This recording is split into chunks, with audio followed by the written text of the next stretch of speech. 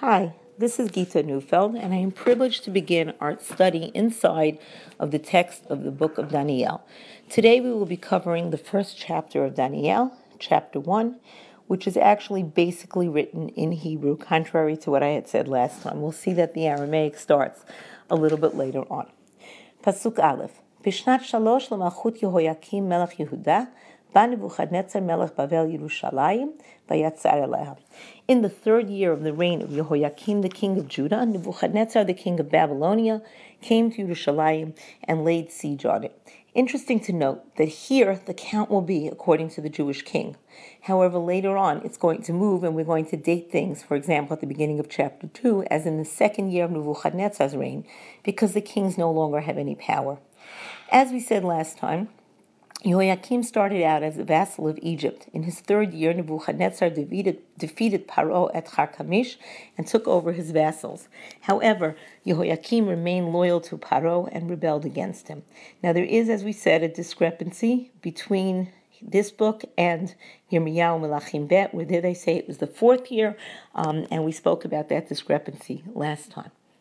ויתן השם בידו את יהויקים מלך יהודה ומקצת כלי בית אלוקים ויביאם ארץ שנער בית אלוהיו ואת הכלים הביא בית אוצר אלוהיו. And God gave Yehoyakim, the king of Yehuda, into his hand, along with some of the vessels of the Beit HaMikdash. And he brought them to the land of Shinar, another name for Bavel, to the temple of his God. And the vessels he brought into the treasure house of his God. And this is typical behavior that we've seen in the past, where when one nation would vanquish another, they would take artifacts, religious artifacts, and put them into the temple of their own god as a symbol to show that their God was bigger than your God. For example, the Plishtim took the Aron to Dagon, to Beit Dagon, and they left it there as a sign of their victory.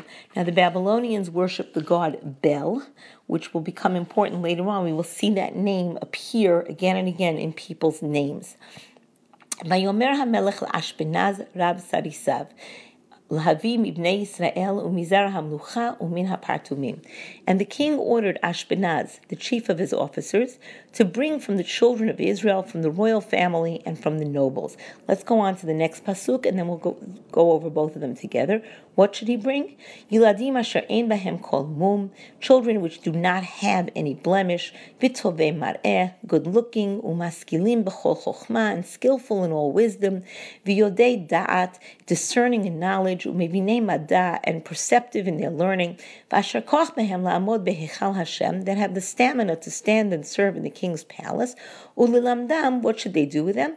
They should teach them Sefer, script, Ulashon Kazdim, and the speak of the Chaldeans, the Babylonians. So the king orders his chief eunuch, the Rab Sarisav, we have that title, Rab HaTabachim, Rab HaKovel, meaning the leader, and he orders him to take selected children from the nobility, and those children should then become part of the court. It's interesting that in Chaldean, in ancient Chaldean, we say partumim. We're familiar with that word as well from Megillat Esther. The word for nobility is fratama, so we hear partumim over there. And this, in fact, over here is a fulfillment, this deed of taking the children into the king's court is a fulfillment of a pasuk which appears twice in Tanakh, both in Melachim Bet Perek Chaf as well as in Yeshayahu Perek Lamed Tet. Umibanecha asher yetzu mimcha, and the children which come from you. He's talking to Chizkiyahu HaMelech. Asher tolid yikachu, that you will give birth to, they will be taken. And what's going to happen to them? V'hayu svisim behechal melech Bavel, and they will be officers in the palace of the king of Babylon. So we see the beginning of the destruction starting to happen as well. The prophecies of destruction are starting to be fulfilled. And then it continues to the description of the children who should be taken. It's interesting to say that they're people who should be ein bahim kol mum, who have no defect. It's interesting, we know that Kohanim are not supposed to have any defect, and maybe this is almost like a replacement. Kohanim don't matter. These guys are the ones that are going to be martyred. And Asher Koach Bahem, people who have self-control. And then we're told the purpose of this election, Lilamdam Sefer. They need to learn the court language, Akkadian, which was written in cuneiform and was very difficult. The spoken language at the time was Aramaic. That was a popular language. But in court, they would speak Akkadian. This is similar. We even know this in medieval times, where every court spoke Latin or French, regardless of what the country was. And in fact, the use of French in court persisted in Russia until the Russian Revolution in 1917. So what's going to happen to these young men that are being taken? Vayiman lahem hamelech dvar yom biyomo, and the king provided for them every day a daily portion. Mipat bag hamelech, from the king's food, umiyayin mishtab, and from his drinking wine. Uligadlam shanim shalosh, and they would be raised for 3 years. Umiktatam yamdu lifnei hamelech, and at the conclusion, some of them would be able to stand and serve in front of the king. And I can only think that that word vayiman was prepared evokes to us Sefer Yonah, the book of Yonah, where Hashem prepares a wind, prepares a fish, etc. So this idea of destiny is going to be unfolding. And they refuse to eat the food of and they're supposed to eat the food of the king. In ancient Persian, pitu means meat, and baga means portion. So it's interesting, pat bag, the portion of meat. And they also will be given to drink the wine of the king. And this will go on for 3 years, which is really an echo, again, of the Kohanim and Levi'im's preparation to serve, that they would be trained for 3 years. Only some of them will be able to complete this rigorous program, says the Malbim. Rav Sadia Gaon says, at the end of these 3 years, they will stand to serve the king. And now let's see about our individual people that we're interested in. Pasuk Vav. Vayihi bahem ibnei Yehuda, Daniel, Hananiah, Mishael, Azariah. And there were these 4 children, 4 young men from Bnei Yehuda. And we given their names, Daniel, Hananiah, Mishael, Azariah. We don't really know anything else about them except that they're from the tribe of Yehuda. The Gemara in Sanhedrin, however, says that they were from nobility. And then what happens is, Vayasem lahem Sara Sarisim Shemot. The chief of the eunuchs, the chief of the officers, changed their names, as we saw with Yehoiakim and also with Tzidkiyahu later on, when his name is changed from Matanya to Tzidkiyahu. Changing a person's name is a demonstration of absolute power over the person's fate. So what does he change their names to? Vayasem le Daniel Bal Tishatzar.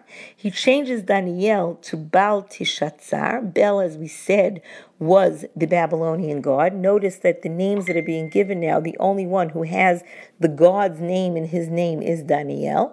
Maybe it's a sign that he liked him better, so he gave him that more prestigious name.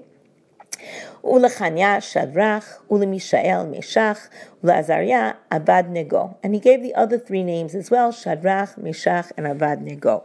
Remember, by the way, that even changing names could also be part of the assimilatory process. Remember, Yosef had his name changed, and in Egypt, we did not change our names. But here, the name is changed, and we'll see also the language and the clothing. Again, part of that assimilatory process is going to be changed. So what happens to these 3 young men? Vayasem Daniel alibo asher lo yitkael bepat bag hamelech ubiyei mishtav. And Daniel determines, he resolves in his heart that he will not be defiled by the king's food or by his drinking wine. So what does he do? Vayivakesh misara sarisim asher lo yitkael. He requested of him that he should not be defiled. Daniel has decided that he will not be contaminated. Very interesting to note, this is the first place, the first text where we have an explicit mention of Jews not eating non-Jewish foods. And he probably asks him very nicely. He doesn't say, please don't defile me. He asks him in a more politically correct way. And he says, please don't make me eat this food.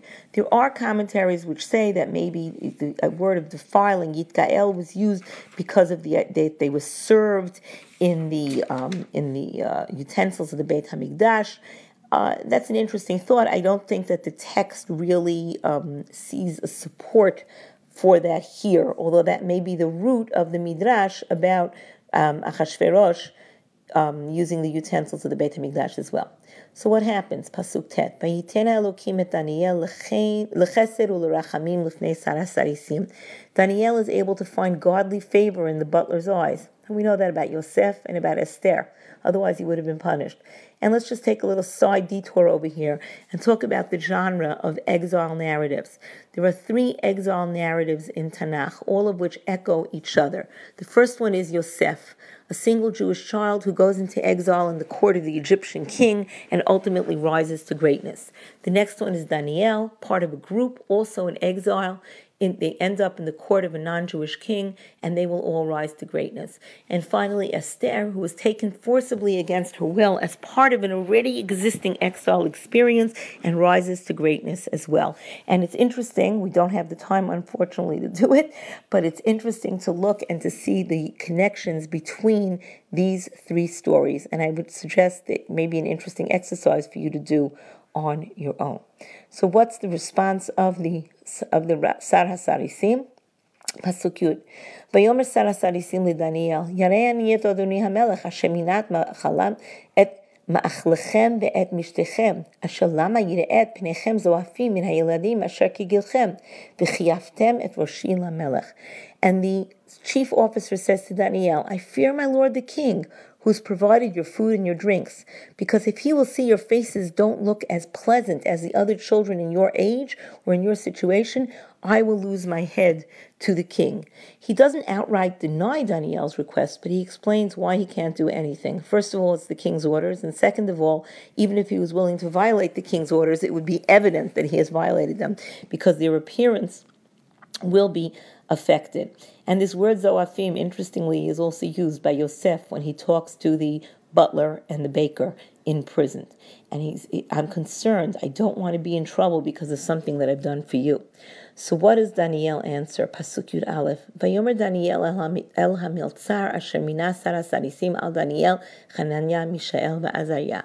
So Daniel turns to the Meltzar, the steward, who the Rabbi Sarisim had appointed, because he didn't outright say, I'm not going to do it. So he turns to the steward and says, he proposes a test. He proposes an experiment. He says, Pasuk Yud Bet, Nasna et avadecha, please test your servants, Yamim Asara, for 10 days. V'yitnu lanu min hazeroim v'nochla umayim v'nishteh, and just give us seeds, and we'll eat them, and just give us water, and we will drink. He says, let's try this for 10 days, maybe vegetables, maybe legumes, and let's see how we look and we act.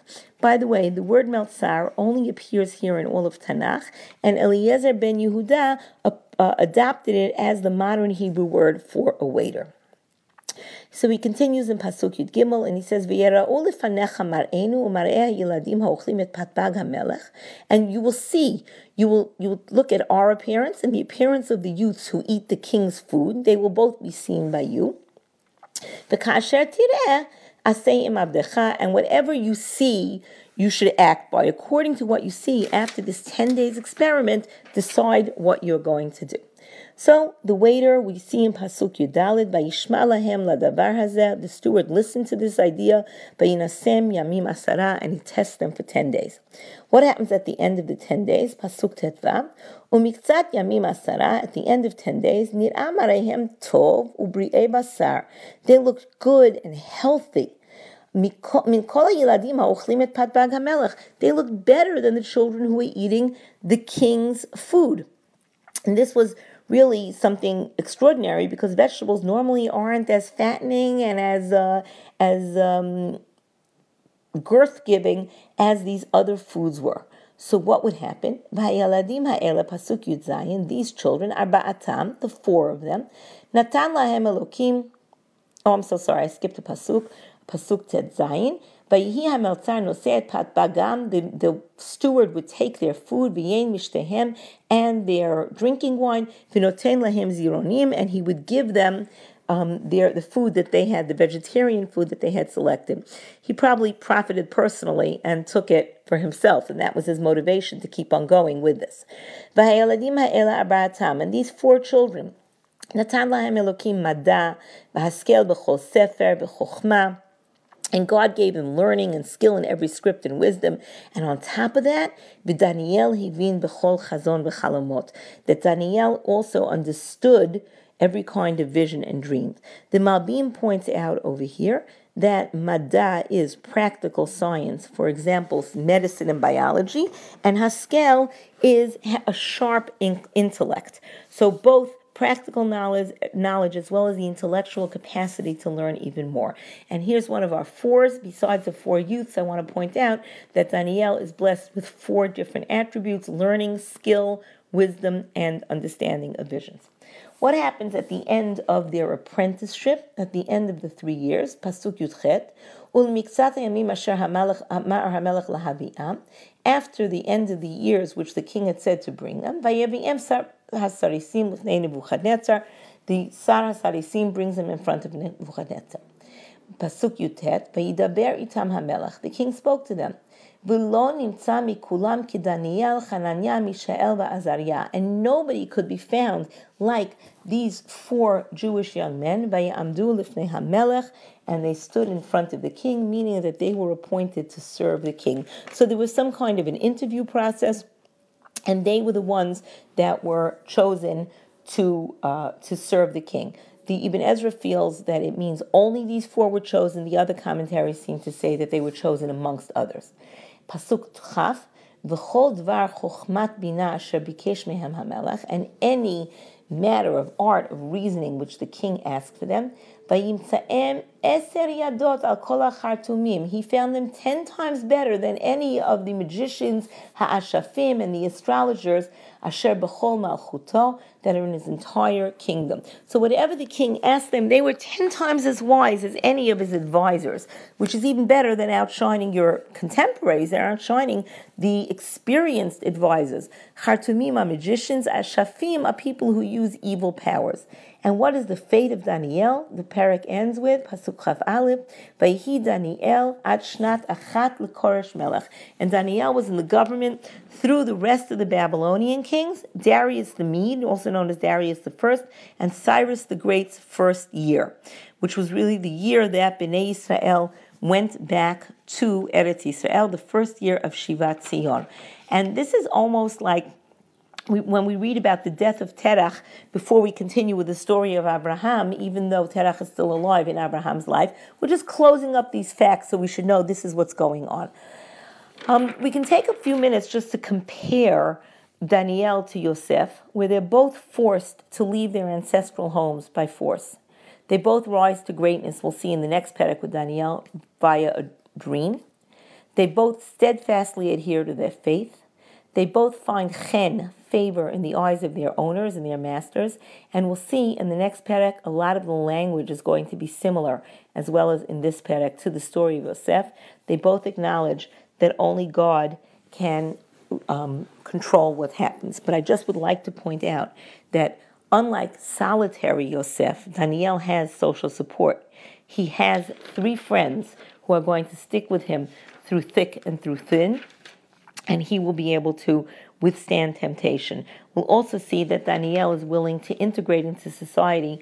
Unlike Yosef, who separates his family, Daniel becomes part of the local culture. The Tanchuma the Tanchuma in Noach says there were 3 people who saw 3 worlds. There was Noach, Daniel, and Eov. Noach saw the world settled, destroyed, and then resettled. Daniel saw the first Beit HaMikdash standing, then he saw it destroyed, and then he saw it rebuilt. And finally, Eov saw his own home standing, destroyed, and then rebuilt. So we have a note of hope, what's going to happen at the end with the first year of Kodesh. Just like to point out one structural note on this Perek, that this Perek really has a chiastic structure. It begins with instructions of the king, followed by a glowing description of the boys, and then the food arrangements. The experiment, we go back to the food arrangements, the success of the boys, and finally the king's instructions. Tomorrow, or the next time we meet, Be'ezrat Hashem, we will continue with the famous story of Nebuchadnezzar's dream.